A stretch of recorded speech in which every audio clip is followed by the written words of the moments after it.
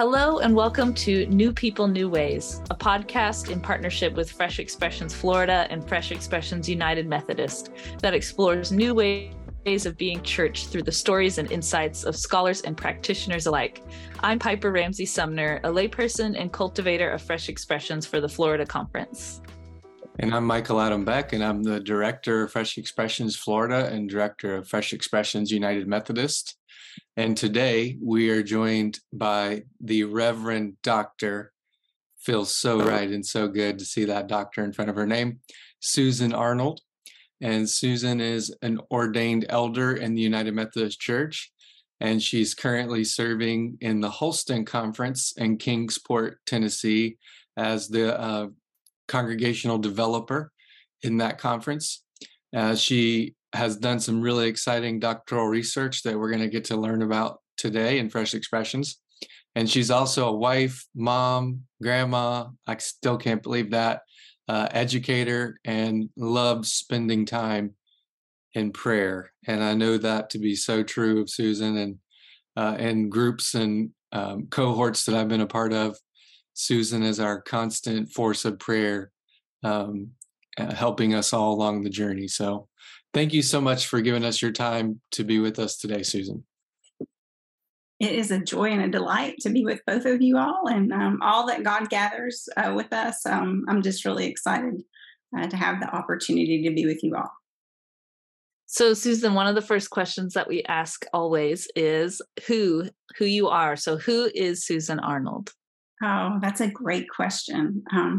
So at my core, I am a beloved child of God who loves to walk with people and hear their story, and hear where God is intersecting their life, and just listen to the places that, honestly, places people are struggling, places people are celebrating, and places people long to see God's glory break forth. So at my core, I guess I'm a sojourner with people in the journey of Christ.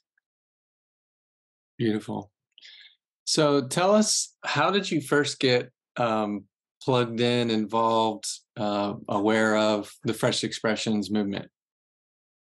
So that began many, many years ago at Asbury Seminary in Florida when, Michael, when you preached there, I was there with Dr. Freimeyer, and he had invited you to preach. And I knew that you were connected with Fresh Expressions, and your sermon was, of course, amazing, right? I mean, it was, of course, amazing. And so I began to explore what was at the heart of Fresh Expressions and began to do some, our conference wasn't really working in Fresh Expressions, so was kind of one of the first people to begin to go out and search out what is this Fresh Expression thing and how do we begin to learn more about that. So I began to do workshops and those sorts of things. But that's where it began, in Florida from a sermon. So cool. And Freimerians, just a shout out to the Order of the Freimerians preachers, Dr. Freimeyer. So cool. Yeah. That's great. And I know Michael mentioned a little bit, but you just got your Doctor of Ministry, specifically concentrating on Fresh Expressions. So do you think you could talk to us a little bit about that process and about why you chose to hone in on Fresh Expressions? And we'll talk more, like Michael said, about your dissertation, but a little bit about why you decided to get your DMin and what it was like.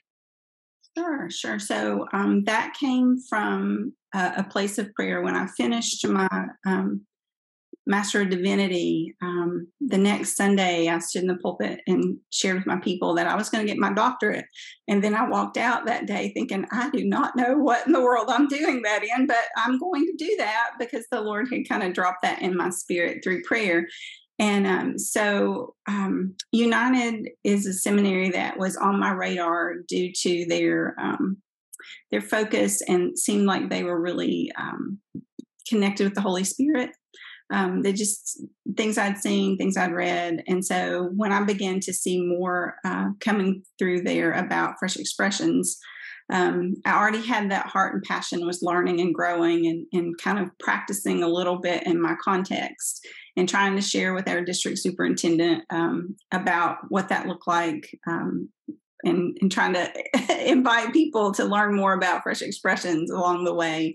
And as I was doing that, it just seemed like a natural fit, because that's kind of my passion, is to be with people in community and to just incarnationally share the love of God, and to sojourner with people in that journey. So it just seemed like a natural fit.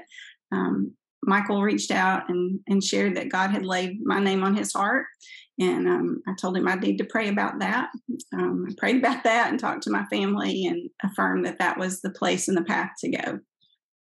So that's a little bit of why I chose Fresh Expressions and the journey there at United. Yeah, and you were one of the first doctors in the world and Fresh Expressions in church renewal. So that's talk about adventuring, blazing a new trail. You were the first among that first group of graduates to do that. So that's really cool.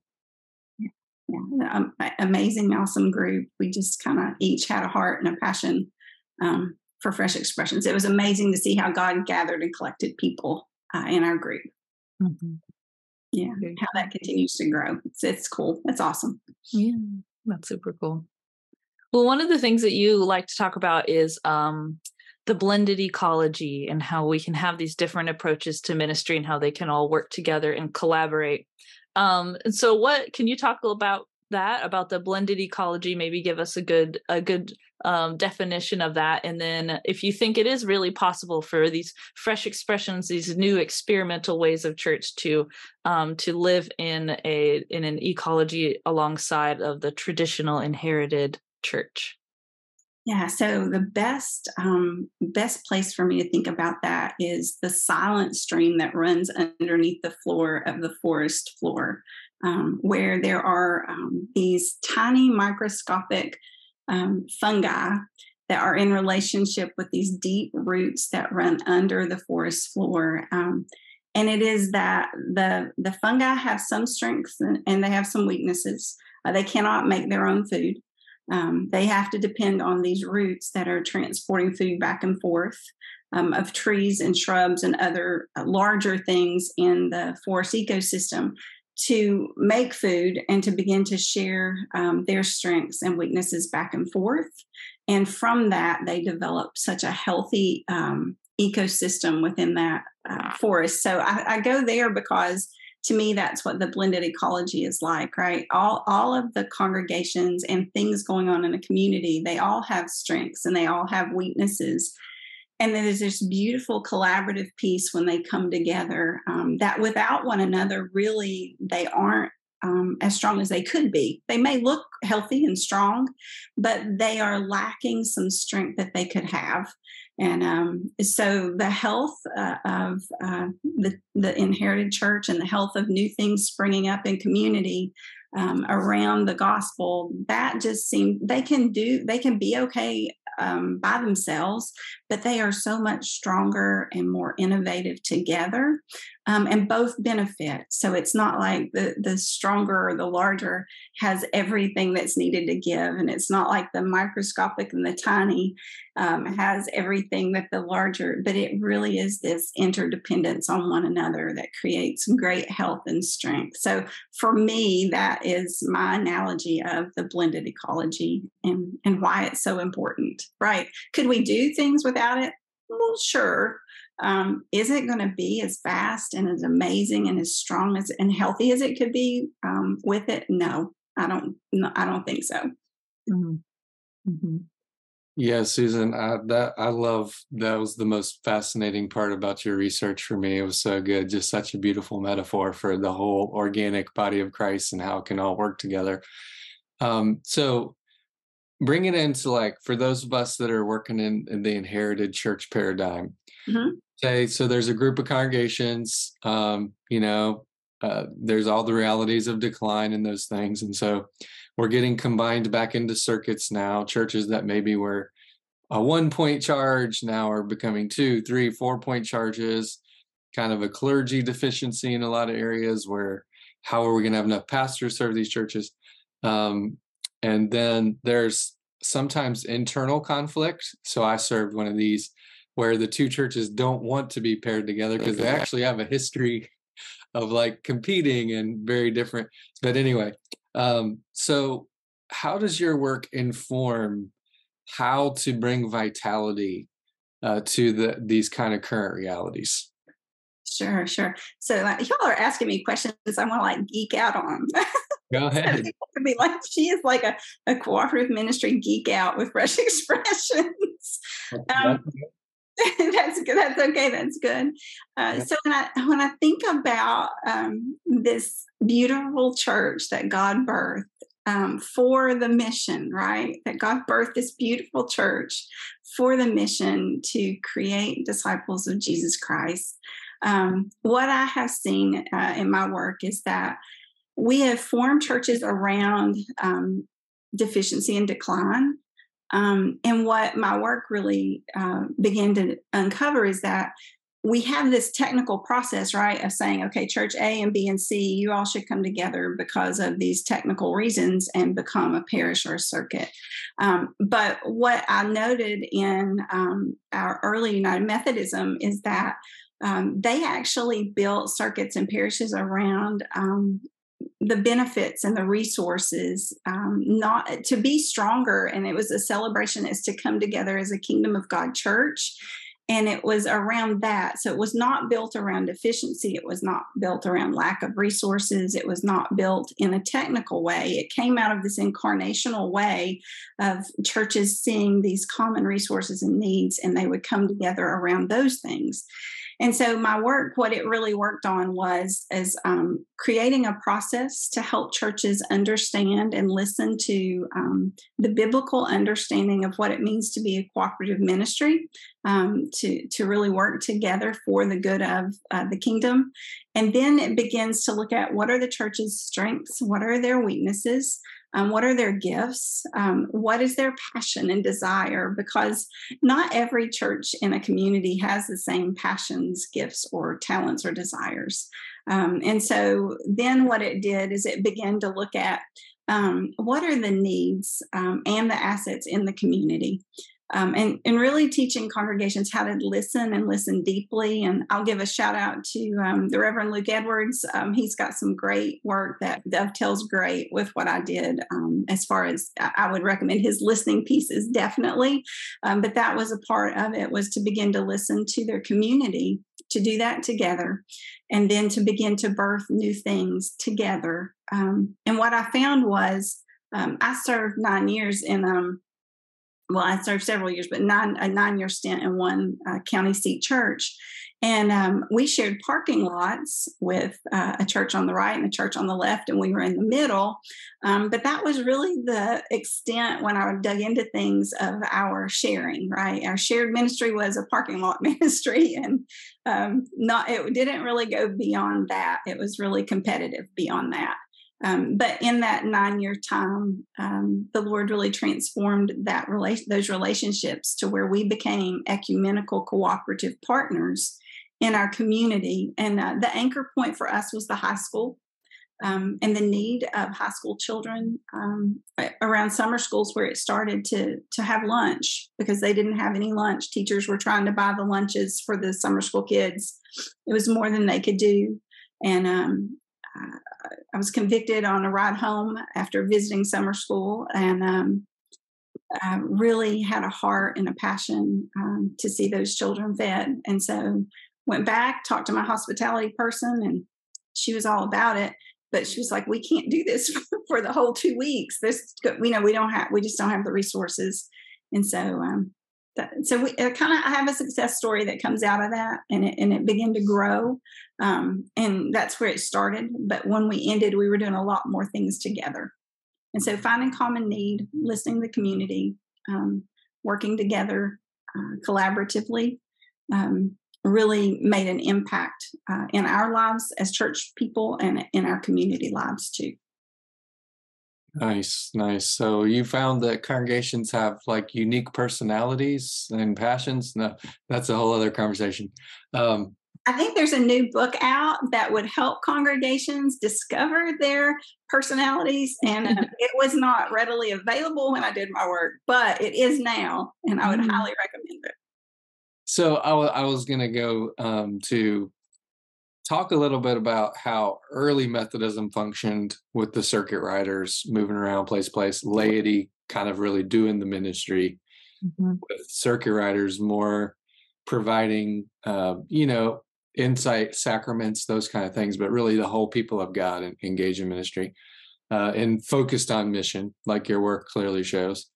And then talk about how does Fresh Expressions, Adventures ministry, does that kind of recapitulate in some ways that early Methodism, or do you see a connection in those things? Oh, definitely. So early Methodism, my great grandfather was a Methodist circuit rider in the area that I live in. And I've preached in one of the churches that he preached in. But the area was very vast. It was more of a region that he would cover. And so there was no way for the church to grow and develop and to be strong, and for the hunger and the thirst that people had for God, if they only depended on a circuit rider like my great grandfather to come around once a quarter or once a month. It just depended on their region, on how often they could get to an area. But what they had was the circuit riders had such a passion and a heart for where people were and helping them grow in their relationship with Christ. And so they knew the fallacy of themselves, I think, that, there was no way they were going to be able to honor what God had asked them to do and raise people up and move on. So they would raise people up in their communities, these communities of faith. And that's where the ministry and the mission and the listening and the discipleship would really happen. And then the circuit rider was on to the next place. And so ministry had to, they wanted and desired for ministry to continue to happen. So they had to invest and equip people that could do that and then be able to move on to the next place. And they would do that from place to place.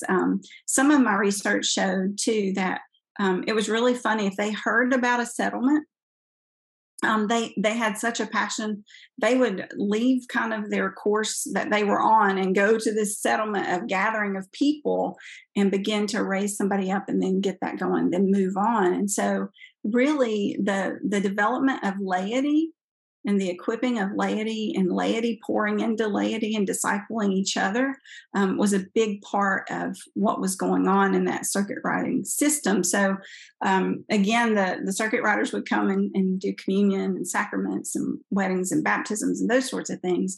But the real deep mentorship and discipleship and walking with and discovering where people were hungry and growing for Christ, that happened in the settlements and the communities. And much like Fresh Expressions, it's really a returning to some of our deep, great theological roots, right? Going back to that there is more to being a disciple of Jesus, that the pinnacle is not being the trustee's chair or the leader. There's nothing wrong with being leadership in your congregation, but if that's our pinnacle, we're missing out on growing disciples in our own context, and watching the light and the life of Christ come alive in those that we are walking with and discipling and mentoring, and feeling that flicker in ourselves get stronger and stronger. And so that's the connection I see between Fresh Expressions and our United Methodist circuit riding roots. Love it. There's some deep wisdom there that we don't need to claim and reclaim and redevelop because we're failing or we're declining. It's not that should not be our reason, although that might be a pain point that's pushing us that way. It really should be a celebration of reclaiming a movement that took the world by fire, right? Yeah. We have great hope of reclaiming those deep roots. Mhm. That's great. I think it's thinking about, like you said, what is a role of a Christian if it is to bring that light and bring the grace and love of God to people. And so it takes a kind of a reorienting of your ideas about, also, I think maybe what is like God's power in your life. If God's power in your life is for you to have power over other people or authority in certain spaces, then I think that we've kind of lost the plot. But if it's about loving people in simple ways, it's always, for me, comes back to relationships. What is it? How do you connect with people and walk alongside them? And so it's true with the circuit riders, they weren't able to do that because they were on the move, but they were able to equip people to become the ones that can have those deep roots in their community. And they weren't and then it can also be a kind of the horizontal kind of power of, we're all working on this together. We can be a team in our local community, and we can be equipped from our connection with the greater church. And then same thing happens, then there's little springs that come out from your congregation out into the community with the fresh expressions. You create this incredible network, this web where everybody is tugging and pulling on the strings because we're all connected. And so each person makes a difference. Mm. Oh, that's beautiful. I love that. Yeah. Yeah. Yeah. Yeah. So Susan, how do you see the network and, these relationships that Piper's describing? What is there anything we can learn from the Underground Railroad movement? Here's what I found. Well, Yes. We can, that was one of the places that I took some time and really studied deeply, was the history of the Underground Railroad in America. And there were lots of congregations, lots of churches that formed this network of helping create this beautiful Underground Railroad would be what they called it. And I think that one of the things I was aware of was that congregations, churches use their buildings to be stations and stops to help to walk with enslaved people to the place of freedom. But wow, they did so much more. This network, this cooperative network of churches, actually sent missionaries into the South to buy land and to begin to integrate into communities and to build relationships in places that there were many enslaved people. And then they would begin to help that family and groups of people be set free. What was beautiful about that was it was the church, parts of churches that were actually teaching Sunday school lessons. They were encouraging laity to go back and to live out what they were sharing about the injustices of slavery, and that there were doctors and lawyers and politicians. So it was almost like Piper said, it was almost like the kernel of the message went into laity that then would teach that in their homes and in their communities and in their settings and live that out in their life.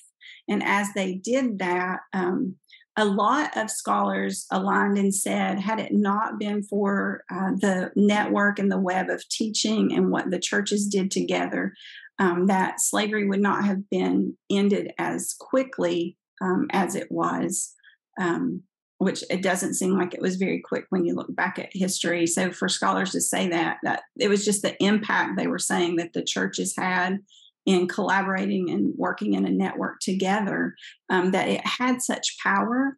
And I really wonder if we look at our communities today and we look at some of the things, some of the social justices that we still face, racism being just one of them.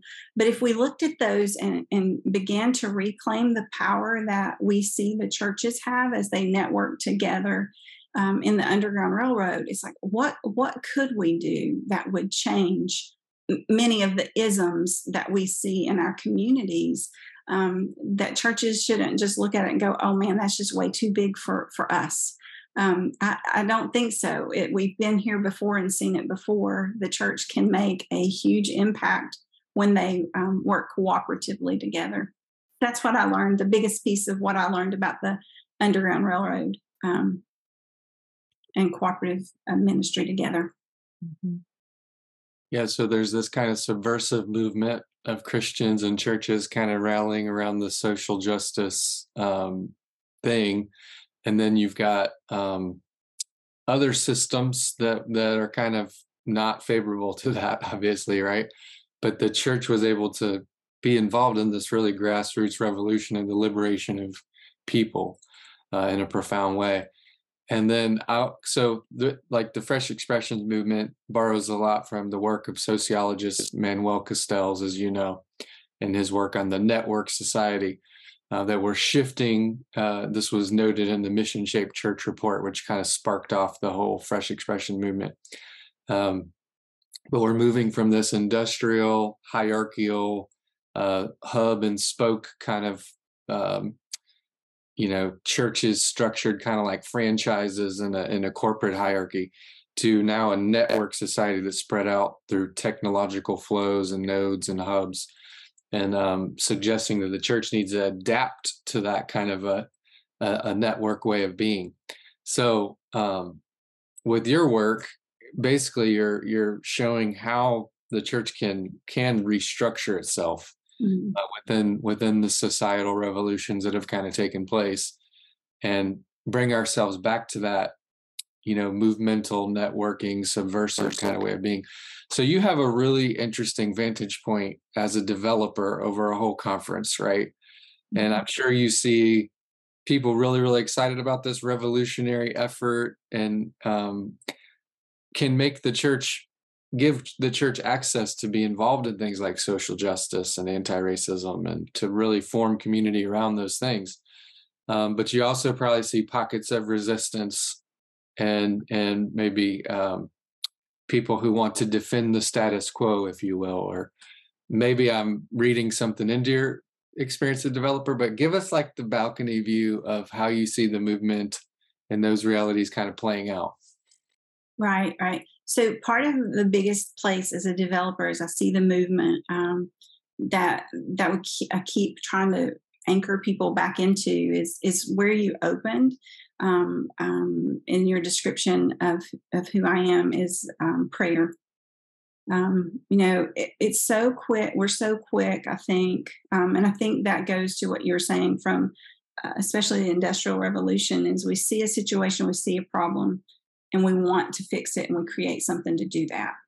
And that, again, that might be okay, right? I mean, it may work for a little bit. But what I'm trying to invite people to is in this crucial, beautiful moment we have as a church, in this time that together with God, it's on our watch, right? To be the church is in this time is on our watch. And thinking about if we don't anchor that deeply in prayer and really begin to listen.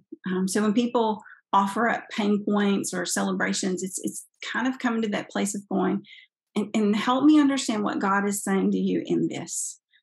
What is this desire and this passion, and where is that stirring up? And so there's more of an incarnational grounding and up tick, maybe I would say.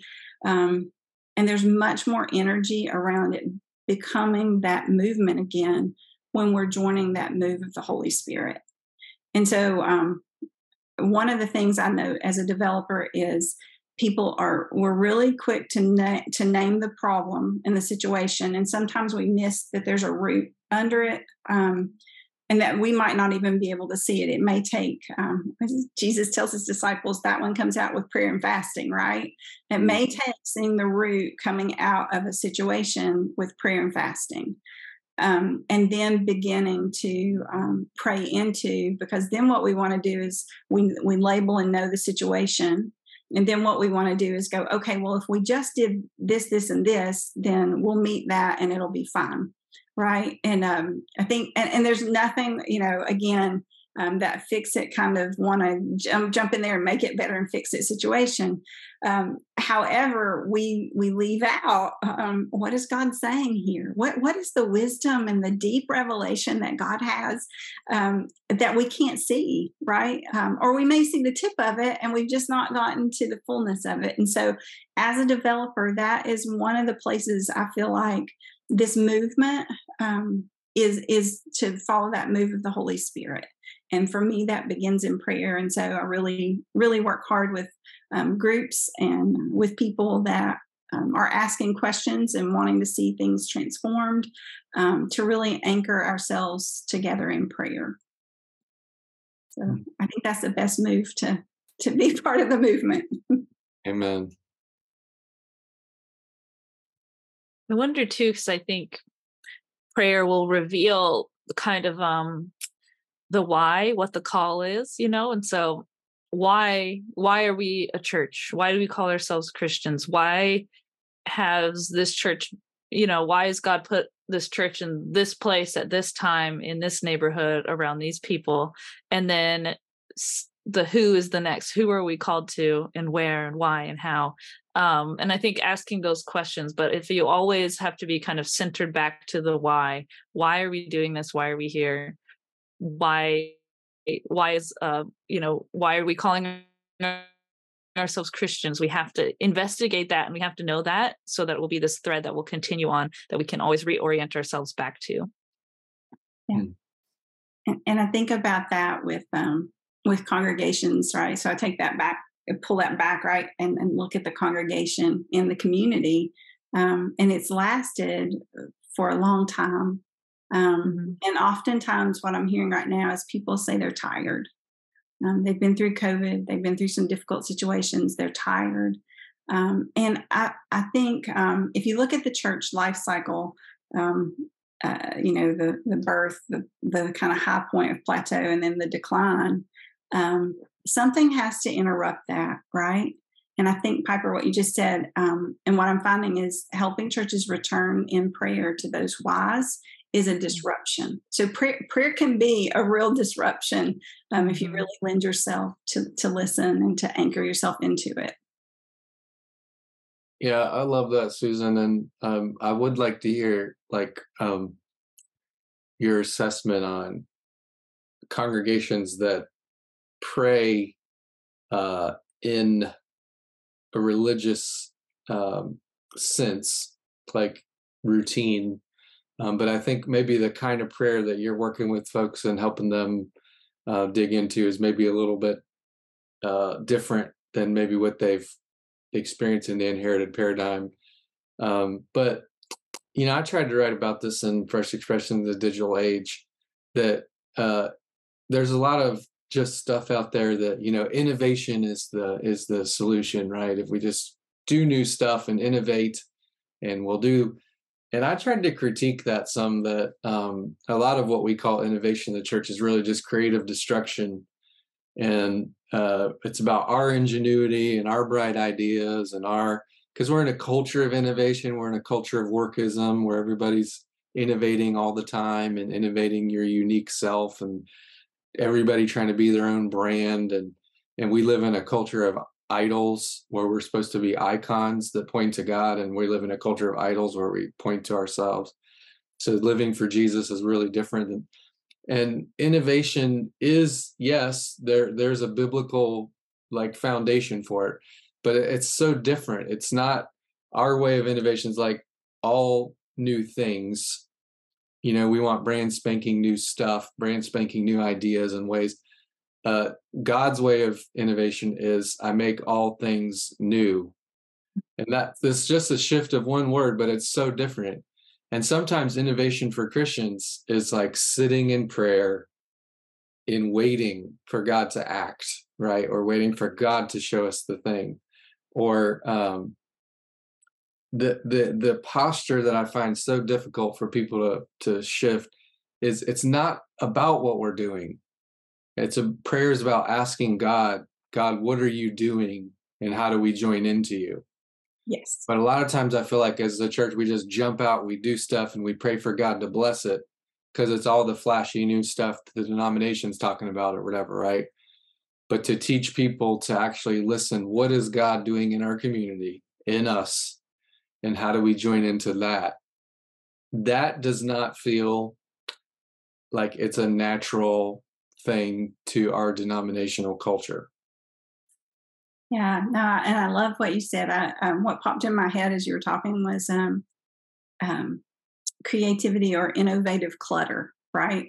That we end up with this clutteredness of busyness, of that what we can do, and I would agree. What I am finding is, and have found over this last year, is that that is not a natural way for our congregations to pray. It would be a prayer additive, as Sue Nelson Kibbe would call it, a prayer additive to add on to what they are already doing. But what I have found across this year of being the developer here in Holston Conference is early on, when congregations begin to ask me, as developer in church decline, what would you recommend we do? And I did talk with them about breakthrough prayer, which is the prayer you're talking about, Michael, really listening for what is God doing in the community? What is God doing in us? And how do we join that together? And I've had 3 to 4 congregations back in June at annual conference came to me. The pastors were like, "You're not going to believe. We took what you said a year ago about breakthrough prayer, and I had no idea." They're like, "We got these books, and we taught our congregation how to pray like this." And I'd referenced Sue Nelson Kibbe's Open Road book is the one they were talking about, and they were like, "You wouldn't believe the things of God we've seen happen, and the ministries that we've let go, but the ministries that we have added and how we are connecting with our community." This one church had an 80-year-old acolyte, right? And in Methodism, usually the acolytes are the children and the youth, right? Maybe the young adults, 80-year-old acolyte. But they were not going to give up carrying the light of Christ into that building and carrying the light of Christ symbolically out.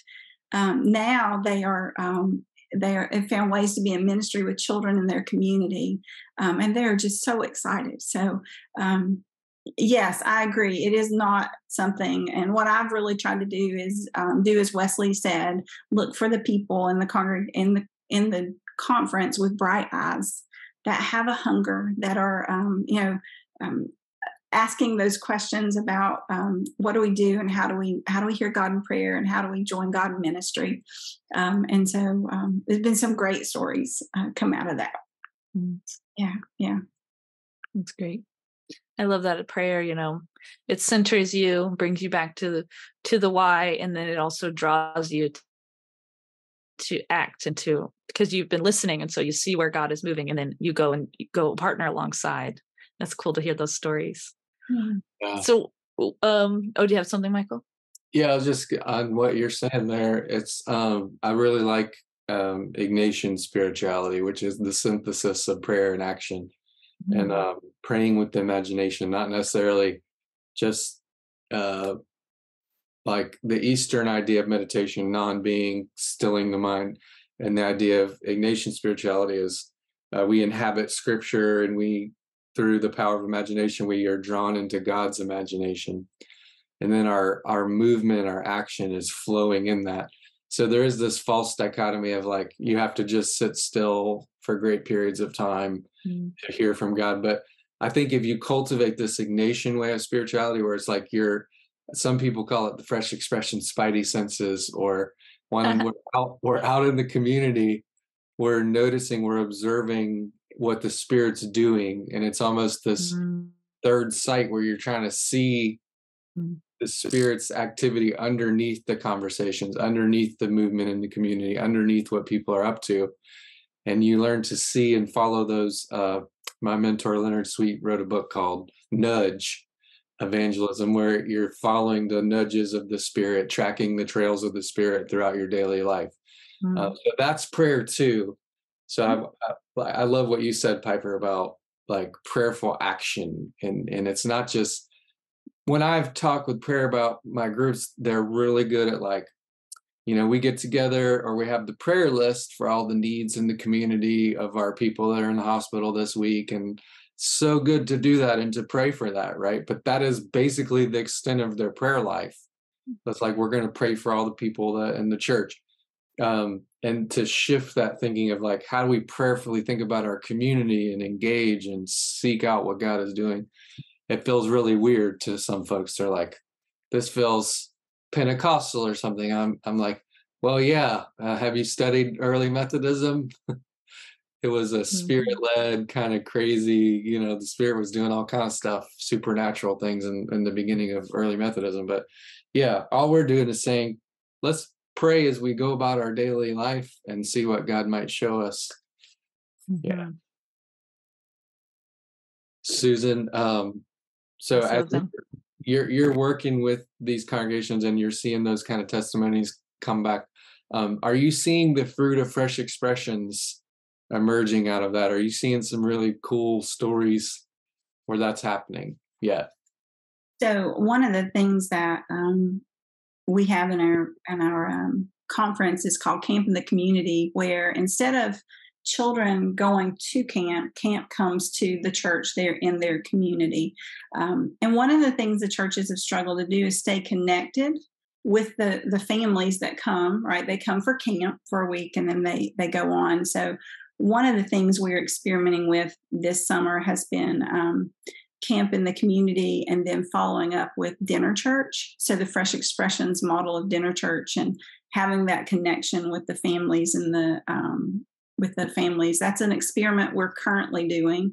Another experiment we are working with is Messy Church, again, because it's so children based, to begin to come out of connecting with camp in the community. They're already connecting with families that are not going to church. They're not a part. That's one of the real neat things I love about camp in the community is it's really not for the church, the children that are already at church. It's for the community children beyond those that are at church. And so Messy Church is another fresh expression that's beginning to come up out of there.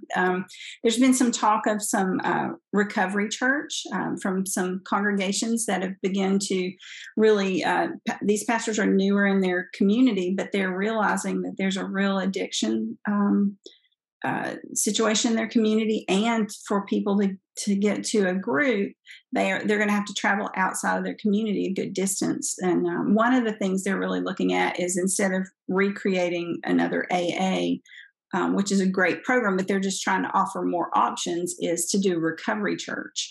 And so those are some of the things that are beginning to kind of organically pop up that I've heard over the past little bit this summer.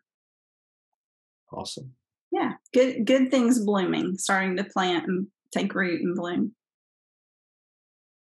The hunger, though, for fresh expressions in our conference is amazing. We did a lunch and learn at our annual conference where all the pastors and lay leaders had gathered, and it sold out quickly. Had people waiting to get in, which just said, and a lot of them said, we really didn't know what this Fresh Expressions called Dinner Church was going to be, but we're hungry. We want to know. Mm-hmm. So that's I'm just seeing a really increase in hunger and desire. And there's another one that is they're in the relationship building process with a Suboxone clinic across the street from the church.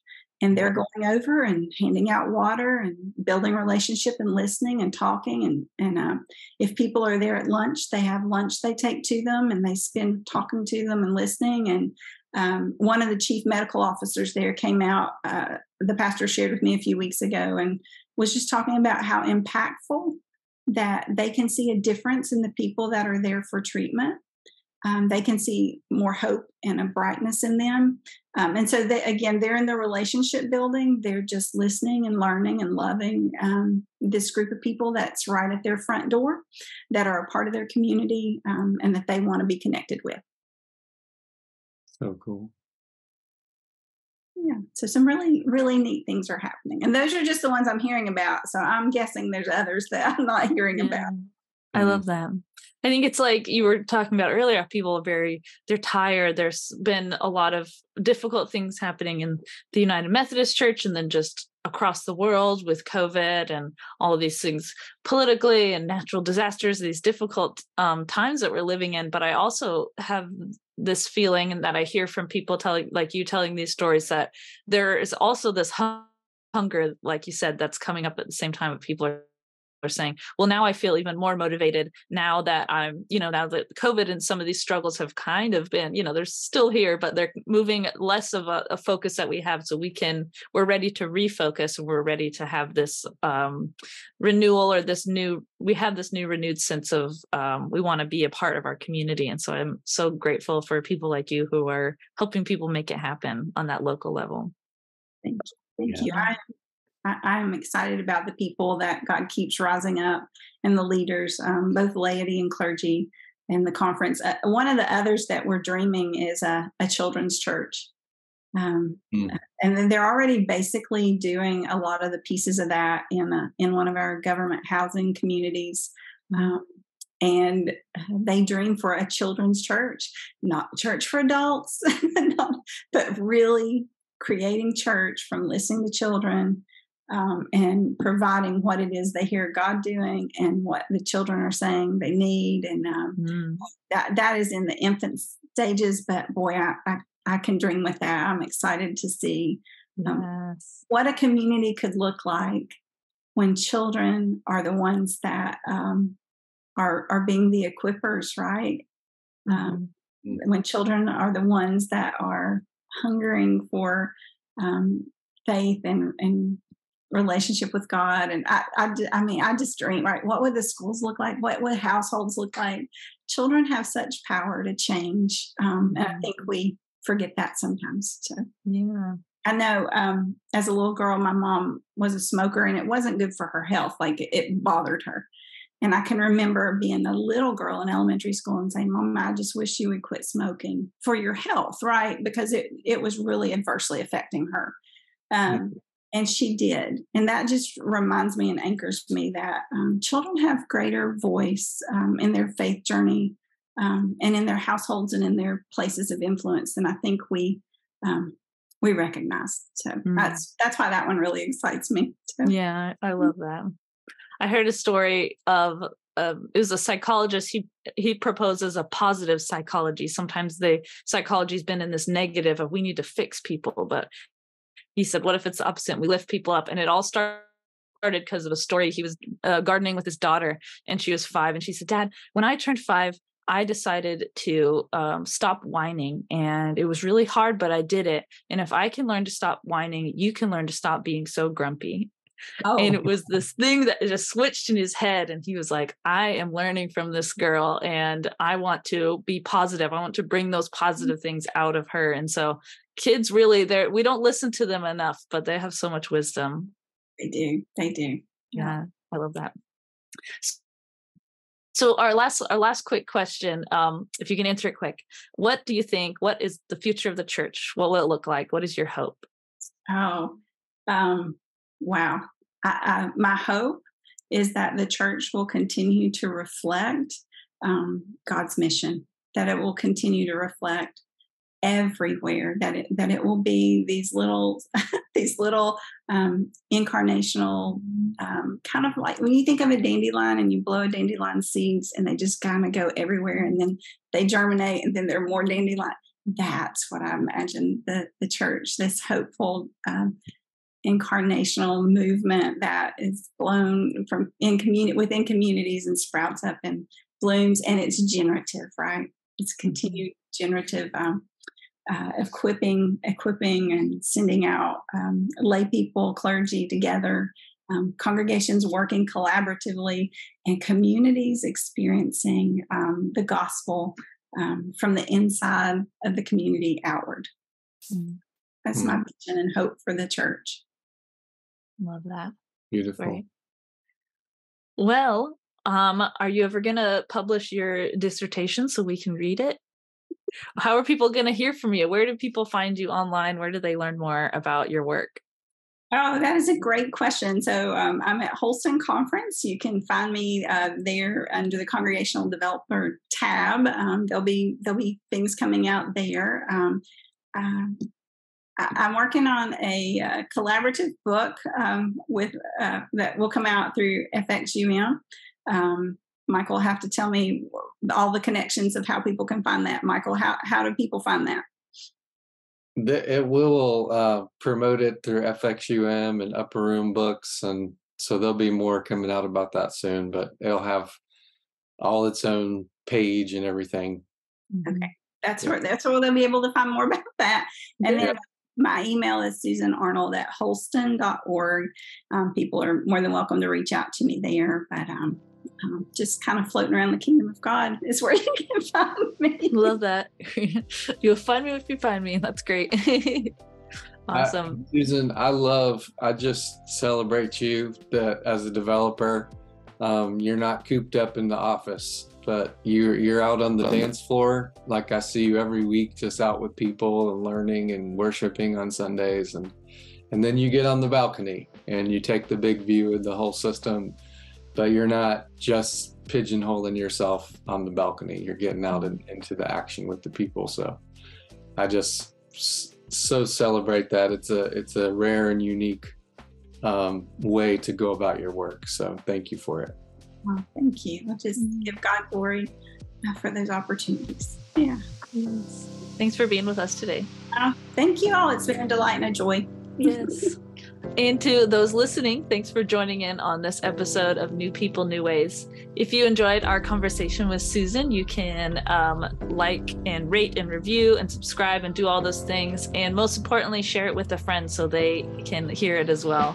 And if you want to learn more about Fresh Expressions, you can check out freshexpressionsfl.org and find us on Instagram, Facebook, and Twitter, and find Fresh Expressions UM through the discipleshipministries.org. I will see you next time on New People, New Ways.